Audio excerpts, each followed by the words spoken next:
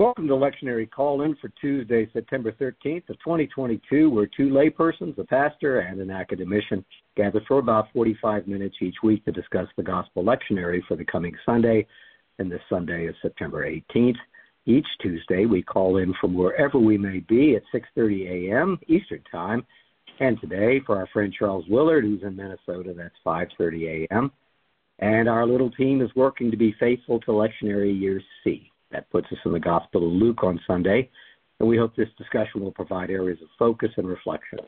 Here's how it works. We develop perspectives independently after the leadoff person shares some formative questions, usually 3 questions, and then in this virtual discussion room, we share, encourage, and challenge each other.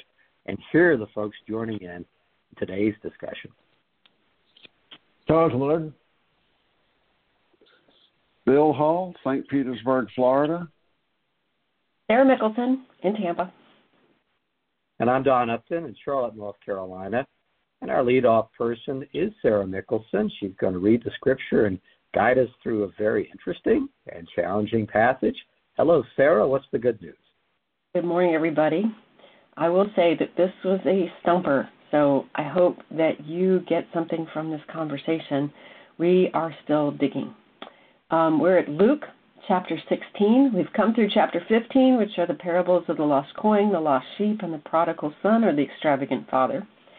We now find ourselves in a continuing conversation with the same group of people. Luke 16, verses 1 through 13. I'm going to start at the top of the chapter. Then Jesus said to the disciples, "There was a rich man who had a manager, and charges were brought to him that this man was squandering his property. So he summoned him and said to him, 'What is this I hear about you?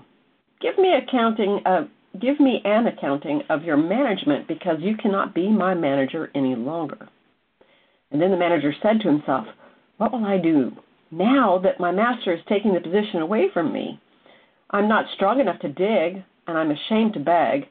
And I have decided what to do, so that when I am dismissed as a manager, people may welcome me into their homes.' So summoning his master's debtors one by one, he asked the first, 'How much do you owe my master?' And he answered, 100 jugs of olive oil. And he said, 'Well, take your bill, sit down quickly, and make it 50. And then he asked another, 'How much do you owe?' And he replied, 100 containers of wheat. And he said, 'Take your bill and make it 80. And he said, and his master commended the dishonest manager because he had acted shrewdly. For the children of this age are more shrewd in dealing with their own generation than the children of light. And I tell you, make friends for yourselves by means of dishonest wealth, so that when it is gone, they may welcome you into the eternal homes. Whoever is faithful in a little is faithful also in much. And whoever is dishonest in very little is dishonest also in much. If then you have not been faithful with dishonest wealth, who will entrust you with true riches? Who will give you what is your own? No slave can serve 2 masters, for a slave will either hate one and love another, or be devoted to one and despise the other. You cannot serve God and wealth." And that ends our scripture. I really, really, really feel for anybody preaching on this week. This is going to be a rough one. You can talk about money, which is never a popular conversation, or you can talk about dishonesty, or you can talk about using tactics of modern day wealth building in a way to contrast how religion works or how faith works. I'm not sure any of that will work for me. So my questions this week were, I tried to be as hard-nosed as I could to get to what my disruptions with this particular passage were. And my question number 1 is, what are we being called to see and do like the dishonest manager?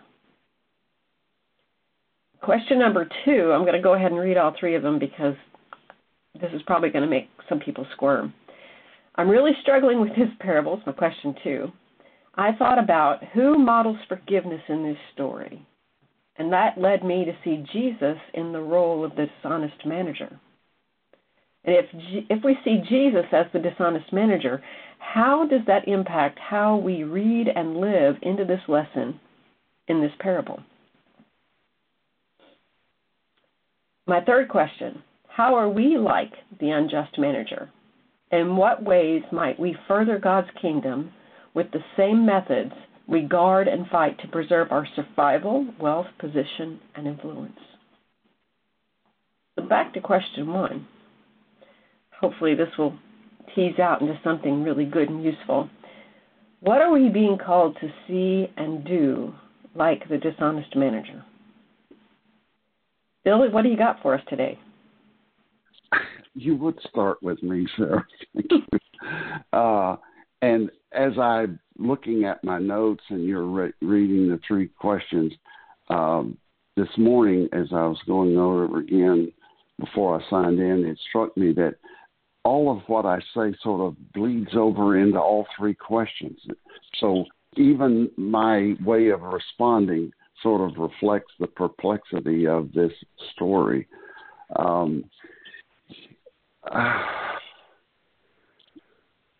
It's interesting to me. This story, and others, but we're dealing with this one, is unique to Luke.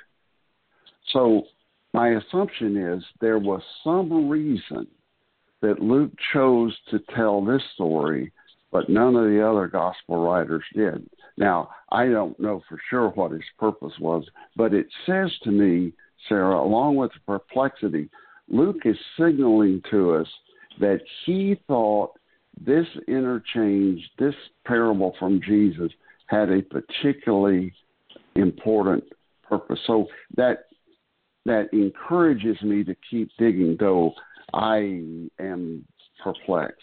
It does remind me in Matthew 10, where Jesus is sending the 12 out, he tells them to be wise as serpents, harmless as doves. Now, in my personal faith journey and ministry, that was a challenge because going to school, college and graduate school in the 60s and getting caught up in the idealism as well as the protest, nobody ever taught me to think this, but I thought, if we're really kind to people, they will be kind back. If we are honest with people, you get where I'm going. And that naivete ran into a brick wall at times. So I like that imagery. Having grown up out in the country, one of the things I learned was you make your presence known, because snakes, given the chance, will get away from you. They will avoid you. It's when you surprise them that they can be hurtful. And so that wisdom that serpents have, and yet the assumed harmlessness of doves. One of the resources I look at is entitled the Archaeological Study Bible. There's another, the social, that's not the word they use, but looks at the Cultural Study Bible. And as those titles imply, they try to dig into the wisdom, knowledge of archaeology and culture. And one of the comments in the Archaeological Study Bible about this was that this manager was shrewd enough to use the means at his disposal to plan for his future well-being. And Jesus commends that. He says, for the children of this age are more shrewd in dealing with our own generation than are the children alike. The key phrase there for me, Sarah, is means at his disposal. Use what's available. I will later say something else about the other side of the story for this manager, but looking at what was possible for him to do is Jesus commends that. And I mentioned this on some of our other broadcasts. Over the years working in presbytery, there are times churches have been too trusting.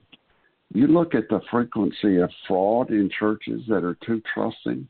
They let one person deposit the money, can sign the check, and there have been some glaring and painful and embarrassing examples in the time I've been a minister. So the Greek word for shrewd is phronimos. As far as I know, there's no equivalent in English. And according to my resource, that verb can mean sensible, thoughtful, prudent, wise. And I stress that because by connotation, I really would rather not be called shrewd. For me, it has a bit of a negative connotation. But according to the Greek dictionary, it was positive: sensible, thoughtful, prudent, wise. I'll stop there because I'm still confused. I'm making notes. And Brian Stoffridgen in his Crossmarks references that definition as well. So I thought if you haven't dug into that, you might want to know that. Thank you. Don, what do you think about this? What are we being called to see and do, like the dishonest manager? Well, I think the temptation is to cut to the chase for me, the parable. What's it about? If it's about one thing or not. And I think what makes this especially great literature is this static or this lightning storm, this moral lightning storm that it creates, and that's intentional, I think. 2,000 years down the road, that lightning storm's going on in my head. I think that's great literature. And I think there's a great Christology in this, but it just takes so much work. But I think Jesus wants us to do the work and to go there. I want to look away. But if I get away from cutting to the chase and go through the journey that Jesus intends, I am learning. And for listeners, I just want to say on a personal level, I think that journey matters, even if you don't get there, even if there's not that moment where you're like, oh, I know what this parable is. I think the journey matters here. And I think it matters because if I'm patient with it, I can remember as a boy looking for a face at the fair, someone that worked at the carnival, and he knew my parents, and I always knew to look for him as a little boy because he's going to let us into whatever ride he is managing that night. And I could see his face now. What is that? By the way, were we breaking the law? Was that unethical of us? It was of him. But he would wave us in. Come on. I would look for him. I knew I would get a free ride. I knew my parents would get a free ride. Free ride. What an American thing to say. Free ride. I remember him. I remember a friend of mine when I was in adolescence, and we built our friendship because I remember there was a theater near my house, and my parents would let me go if I had some time, maybe afternoon, night. And if he was at the door, he'd go, come on. I would go in. And he used the theater company's money, squandered it, and I knew, and I walked in. I've got to put myself in the point of doing something that is unethical as I go in. I used to wait tables, put myself through college. I remember bringing out for folks that salad or that dessert on my own initiative, and I used other people's money. And they remembered me selfishly. They would ask for me next time, right? So I think to put ourselves into this is important. And I'm not going to take this to a world of moral equivalencies. I think it's meant to challenge the temptation for moral equivalencies. But I think we have to get in it. But I remember these things, right? I remember faces and names. So I think for this first question, just a quick list, people may welcome me into their homes. This is from the passage. And I want to add, he's thinking, this person, people may welcome me into their homes. And I'm going to add to that scripture, people may make a decision to remember me. I may have an imprint on them so that they welcome me into the intimacy of their homes. This is what we're all about. This is human beings. So just the first bite here of this first question, he knows the needs of home and heart and the power of home and heart. He knows the power of how imprints can be made with human beings. He knows that human beings are more important than actually power and armies and war and hoarding money. He knows that is over there. He knows that future acts with human beings, if he invests now, will last. It is in their hearts. He knows that he can do that as a matter of practice. Again, now, I'm not making a moral equivalency. I'm just giving you what Jesus gives us here. Practice, practice, practice. What he does is sustain. And it's not a pittance. It's real value. I would say it's probably 20%, half price, whatever it is. It's liberation impact, right? He knows that too.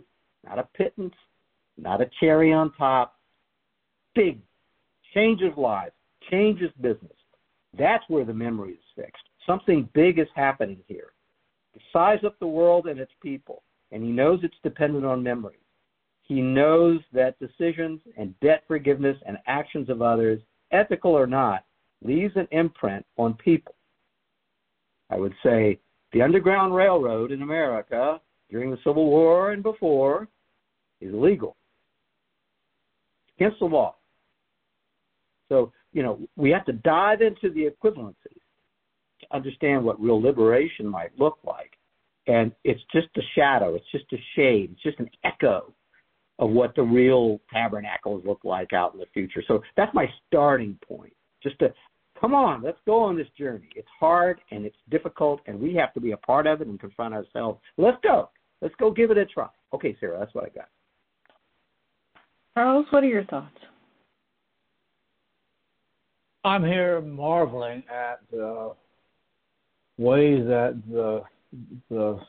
I'll say the three of you, I do it in a different way, I think, but the three of you grasp these stories and remake them and reshape them and reconfigure them.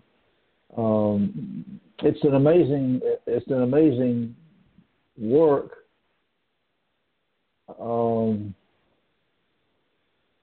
And I'm simply glad to be a part of it. I mean, I've one of the things that I did do because of the complexity of the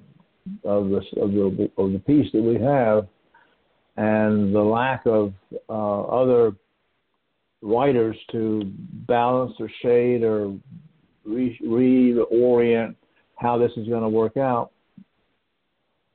It provides, your perspective and your observations and your conclusions are really quite remarkable. And I wonder if we actually ever get a chance to think about how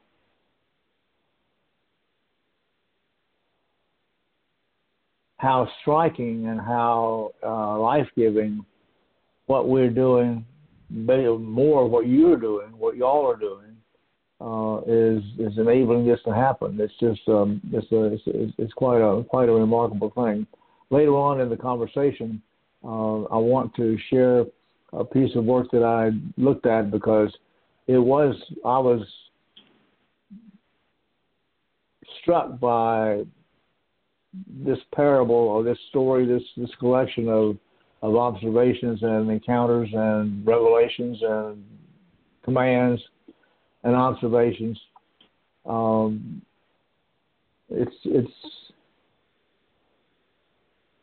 It is unique, and I'm puzzled like y'all as to where Luke went with this, and I think we have to keep remembering that this is Luke's take on an experience that happened years and years, and I'm talking about decades of development before it got to where it is now. So it's not as though Luke is taking notes and then then typing them up and sending them out right after it happened. So it's that it lacks that closeness and that integrity to it.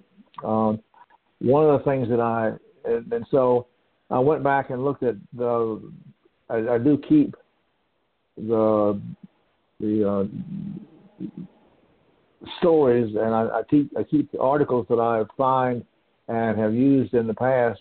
I keep those and go back and look at them from time to time. And of course, in a complex story like this, there was a much larger collection of material because of the complexity that everybody shared in the process of trying to discern what Luke was talking about.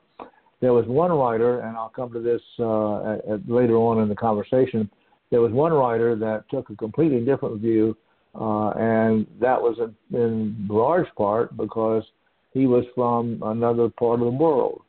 And his take on what was, what we find puzzling and doesn't make sense and seems wrong, it works out quite directly, and so I'll come to this later on in the conversation.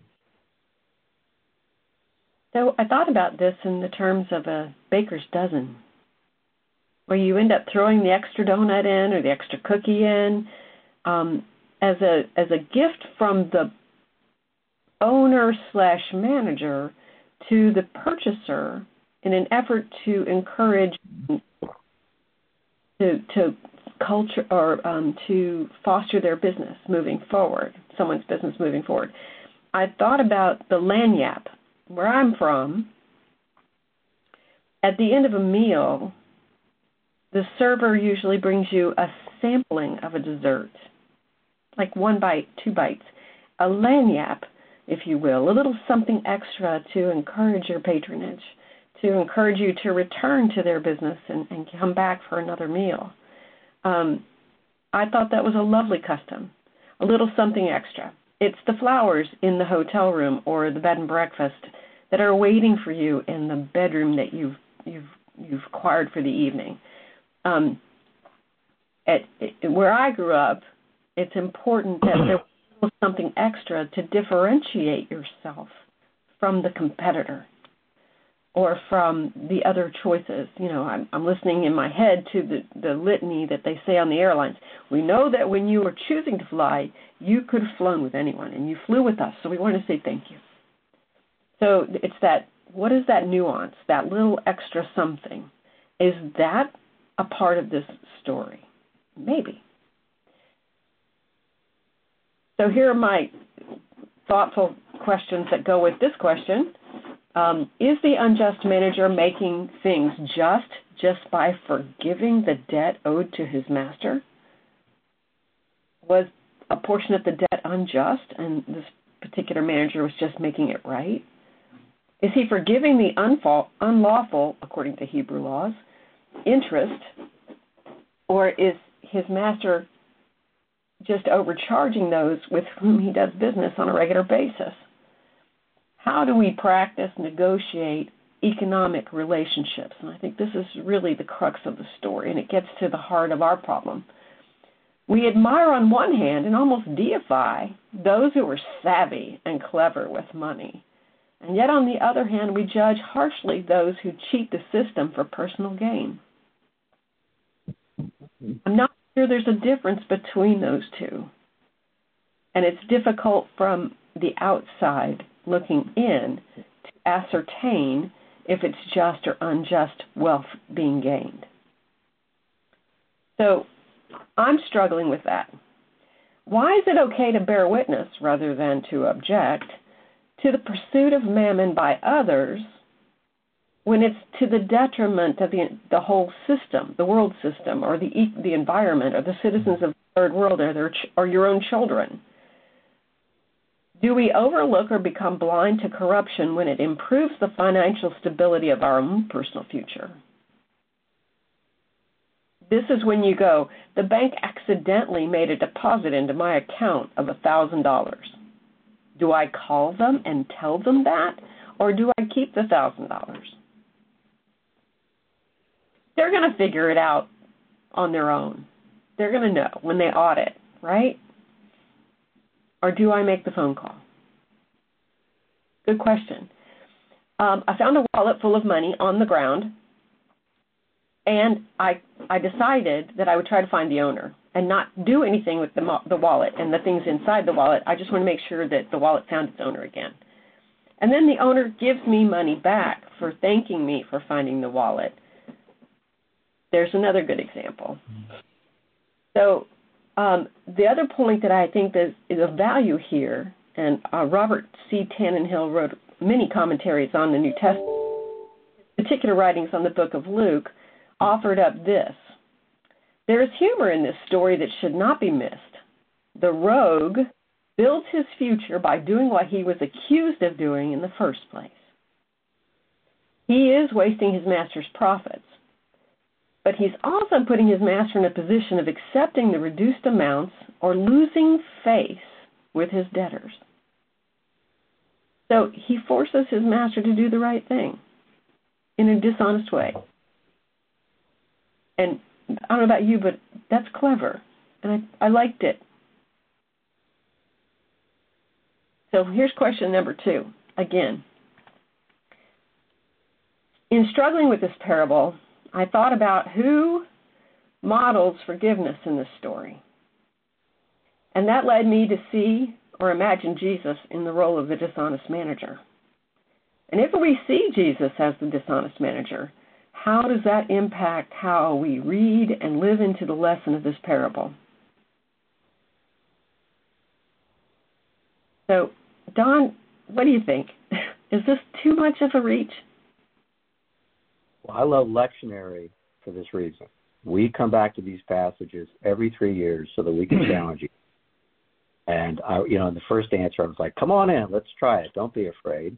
Jesus wants us to think about this. And it does. This sets a lightning storm off in my head. And so you sent this over, and I wrote down in my notes at 3:30 yesterday, I went from saying, no, I'm not going to answer your question, to yes. I mean, it's like, we dare each other. And I think that's what we can do in the classes. If you're a moderator, you're preparing for a class, to challenge each other. It takes time. Sometimes you have to do the third cycle before you can get there. It's taken time for me, but here we are. So I say, okay, I'll play because I think we're supposed to. I'll play. I'll do that. And first, nothing in this passage says there's anything wrong with what the person who owns the wealth is doing here. I'm not sure. We can imagine that it is, and I think that's part of the static that this Jesus is trying to set off, that it puts us into a world of moral equivalencies. But I'll just jump to Jesus as dishonest manager. Not Jesus as manager. Sarah intentionally said Jesus as dishonest manager. So I'll go, okay, I'll try. And I'll just throw out language here that I think links to the Christology of our work. Who is Jesus? Who is the Christ? Sarah is challenging us to say Christ is the dishonest manager. The manager has no earthly cultural standing to use other people's money. He does not necessarily have agency to do it, but he does it, and it's binding. We're trying to pull out words out of the New Testament. What he does is binding. He does not have full agency from the person who owns the wealth, but he gets it from something. So as the dishonest manager, Christ has authority to do something, and it is binding, but it is otherworldly. It is something that is not normal, is not within our ethical systems. He, therefore, is a usurper of the systems. Christ as dishonest manager. And when he does it, going back to memory, it is remembered, because it is a startling moment and is not a pittance. It is a liberation. It changes the way the people who benefit from this are thinking and behaving.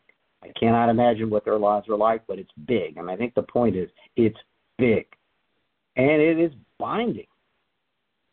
Forgiveness of debts. So is it dishonest? Yeah, if you're looking at the cultural norms, this sets off a lightning storm in my head. I'm not comfortable with it. People weren't comfortable with the Christ. Is it faithful to the cultural and the systems and the person that owns the wealth on earth? No, it's dishonest. He's a thief. I'm pulling words out of the New Testament. Thief has come. Have we heard that Christ is a thief? Have we heard the coming of the kingdom as being like a thief? Is he the king on earth? Is he a manager? No, but he's a king. He's a servant king. Doesn't work. The behaviors that he is exhibiting through much of his ministry is not okay. Matter of fact, it sets off such a lightning storm, he is showing up in the places and teaching in ways that are perfectly acceptable, and then he turns around and eats with tax collectors. dishonest. He's dishonest. You act like one of us, and in the Gospels we know his own community gets so frustrated with him. He is so dishonest they want to throw him off a cliff. So I think this is a challenge to me, that I might want to wedge Jesus' ministry and the Christology that I have in my head into something that's acceptable, and this is way out of bounds. It is way, way out of bounds. I may say it's liberating, but I don't know exactly what that means. So that's what I'm getting out of this. So I took it and I played, Sarah. I hope that helped. I didn't want to, but I did. Thank you. You know, I have to confess that it gave me an opportunity to open the story up a little bit, just the idea of it. And I thought, how much of this particular story is like what Jesus did? If everything, according to Psalms, belongs to God, our environment, our clothing, our housing, our wealth, our companies, our enterprise, our ingenuity, our imagination, if everything comes from God, and Jesus comes down and forgives the debts, forgives the things we have earned by our behavior and our dishonesty and our, what's the right word, our simply being disagreeable, everything that we've earned, that we should be entitled to, all the punishment has been forgiven. Isn't that kind of what Jesus did? Isn't the dishonest manager kind of what Jesus did? I kind of went, boy, that's a big idea for me. So I'm going to ask this question. What part of the good news are you endeared to? What part redeems you? Puzzling through this, that at the same time we want to withhold the same part that we're endeared to, that shows mercy to us, we want from those we feel have not earned it. It's okay for my debt to be forgiven, but not yours, because you're worse than me. So when it becomes just and it becomes equal, I'm suddenly uncomfortable. Why are you letting my brother have your coat and your ring, and you're welcoming him back into the family and slaughtering this small lamb for his feast dinner? And I have been with you all this time, and you have treated me like a slave. And the father says, can you not be happy that your brother is home, that he's back? No, because I want to be self-righteous. So I think about those bits and pieces, and it really makes my heart work hard to see the good that this particular dishonest manager did. Charles, what do you got? I'm a little concerned that we hop around in this text in a way that I don't think is really appropriate for the text. And I think that one of the freedoms that this group has is the ability to make those kinds of leaps without worrying too much about, or at least not worrying a lot about, the way in which that's connected to the rest of the story that we have here in front of us. I don't have a solution to the problem. I'm a little concerned about how far out on the limb we go, and just because we can do it.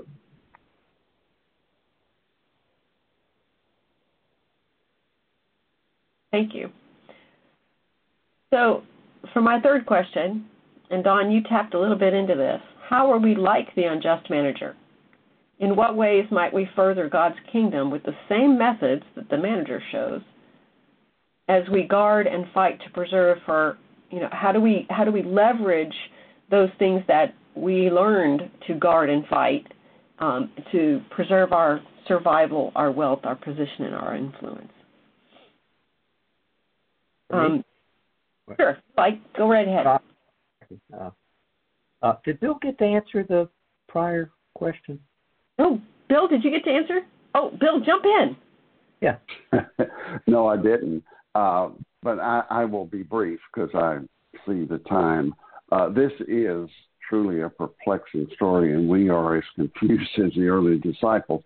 To your question, is Jesus like the dishonest manager? Taking the story literally, there's same but different. Jesus does pay our debt, as this dishonest manager did, but Jesus paid it all, and the dishonest manager only arranged for, if you want to use the word forgiveness, for a partial forgiveness. Certainly, Jesus was shrewd and took his own counsel that, as I mentioned earlier, about being wise as serpents and harmless as doves.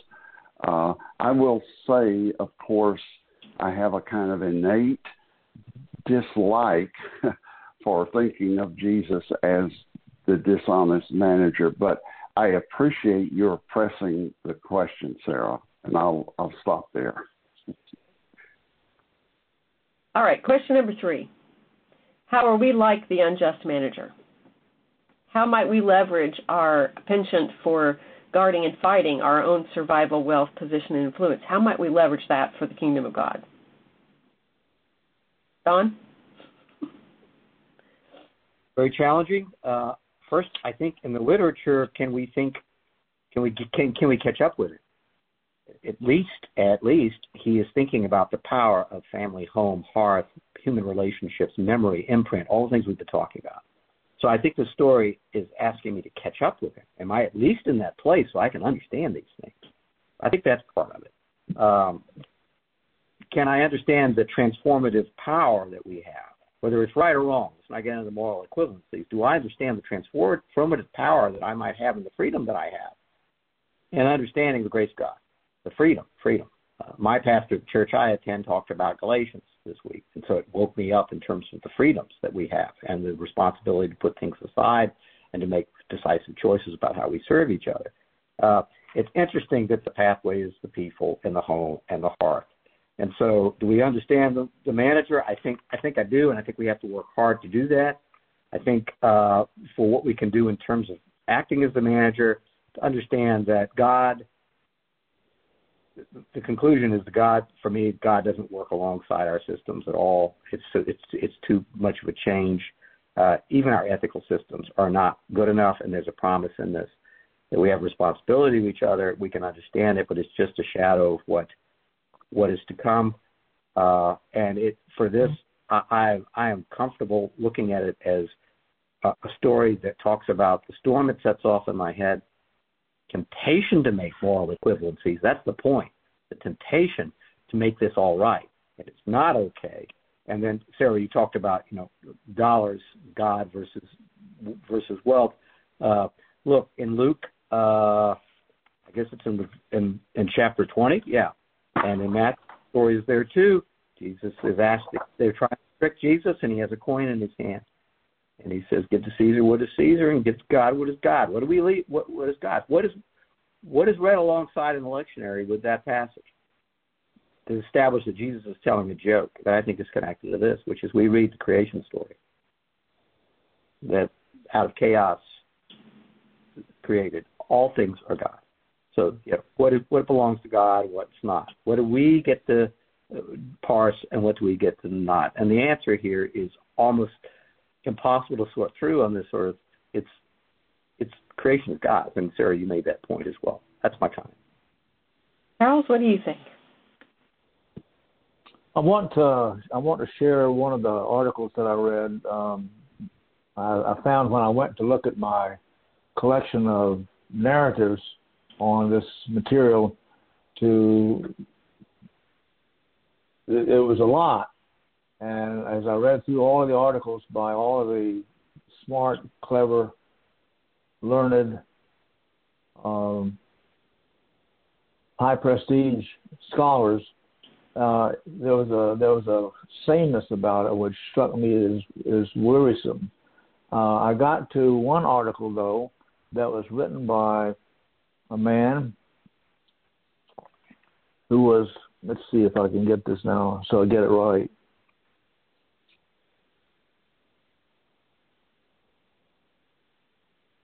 He was at the Catholic Institute of West Africa, Nigeria. And he goes on to point out at the beginning, he says, and I'll just quote this so that I get it right. As I pointed out at the beginning of my interpretation of the parable of the shrewd manager is offered not as the meaning of the parable, but as one of many possible valid interpretations. The background which informed the interpretation is that of rural West African peasant farmers, especially their experience in of exploitation by the middlemen, agricultural traders. This reading identifies with the peasant farmers in the story and views the situation described in the parable from their perspective. Consequently, the parable is seen as a critique of the exploitive economic system of the society for the time and for today. It challenges Christians today to be the catalyst for bringing about a new order of justice in the world. This perspective of reading has led to the conclusion that the rich man in the story is not the benevolent grand personage he is often thought to be, but an exploiter. The reading has also concluded that the manager of the state is not the villain he is often thought to be, but the hero of the story for having acted on behalf of the exploited peasant farmers. This approach has brought to life the image of peasant farmers in the story, an image not generally evident when other exegetical approaches are used.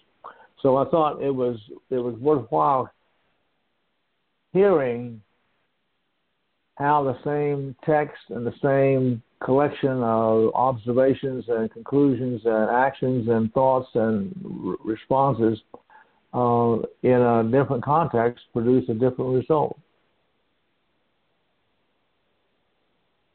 Thank you. Bill, what are your thoughts? You're asking how are we like the unjust manager and how might we employ some of that. Again, the call to be shrewd. Jesus was shrewd in his storytelling. He often turned the question back on the questioner. He left it open-ended, such as the parable of the so-called prodigal son. At the end, the elder brother is left standing outside the party. We don't know if he went in or didn't. So it causes me to ask how and when am I the elder judgmental brother. I would say this. I think there's a kind of counterbalance in this. The first part of the story is the story, and then Jesus, beginning in verse 10, goes on to comment about being faithful in little and faithful in much, but it ends with you cannot serve God and wealth. So I think we need to look at this as a whole, and in one sense, Jesus is, I think, commending certain tactics that the person used, but I think in the end, Jesus is not endorsing the morals. I think, Don, your point, it's not a moral equivalency. So I still am puzzled by it, but I think the scales are balanced. Yeah, be shrewd, be wise, use what is at hand, be creative, innovative, courageous, but do so in a way that is not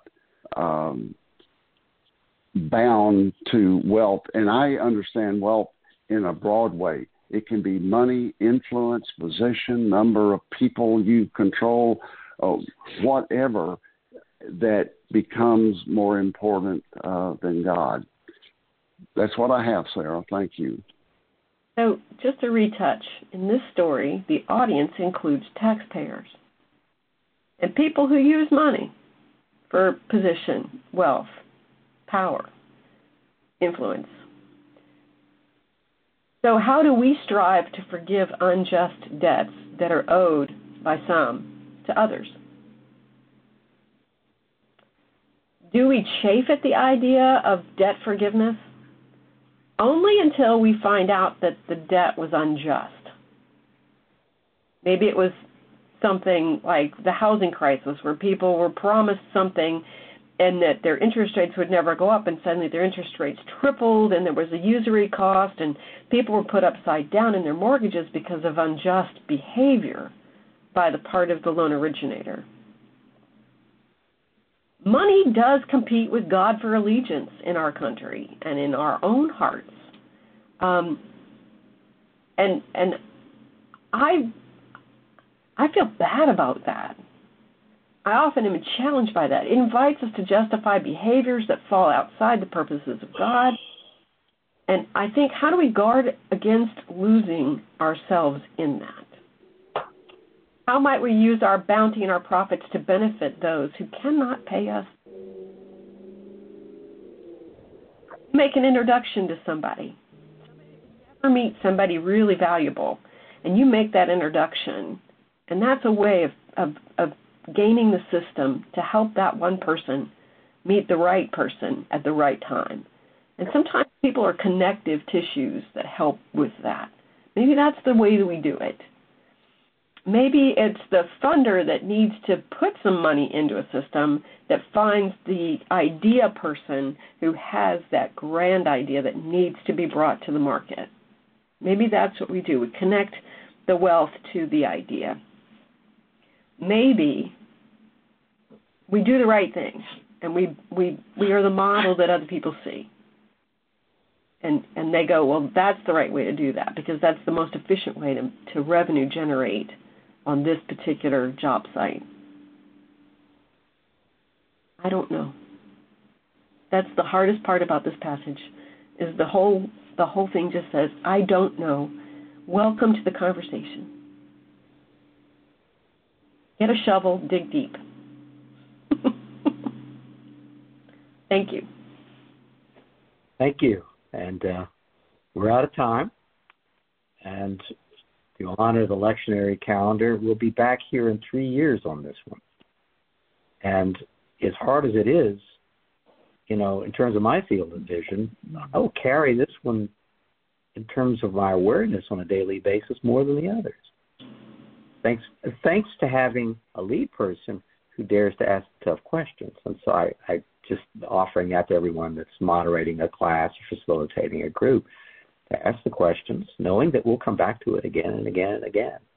Palmacia Presbyterian Church in Tampa, Florida makes this podcast possible. They're at 3501 West San Jose Street. That is in Tampa. And for more information, you can go to palmacia.org. That's PALMACEIA.org. We commend that site to you. Great sermons, discussions, differences of opinion, scripture reading, prayers, outstanding music, and much more. So check that out. And you're always welcome. And we'll see you next time.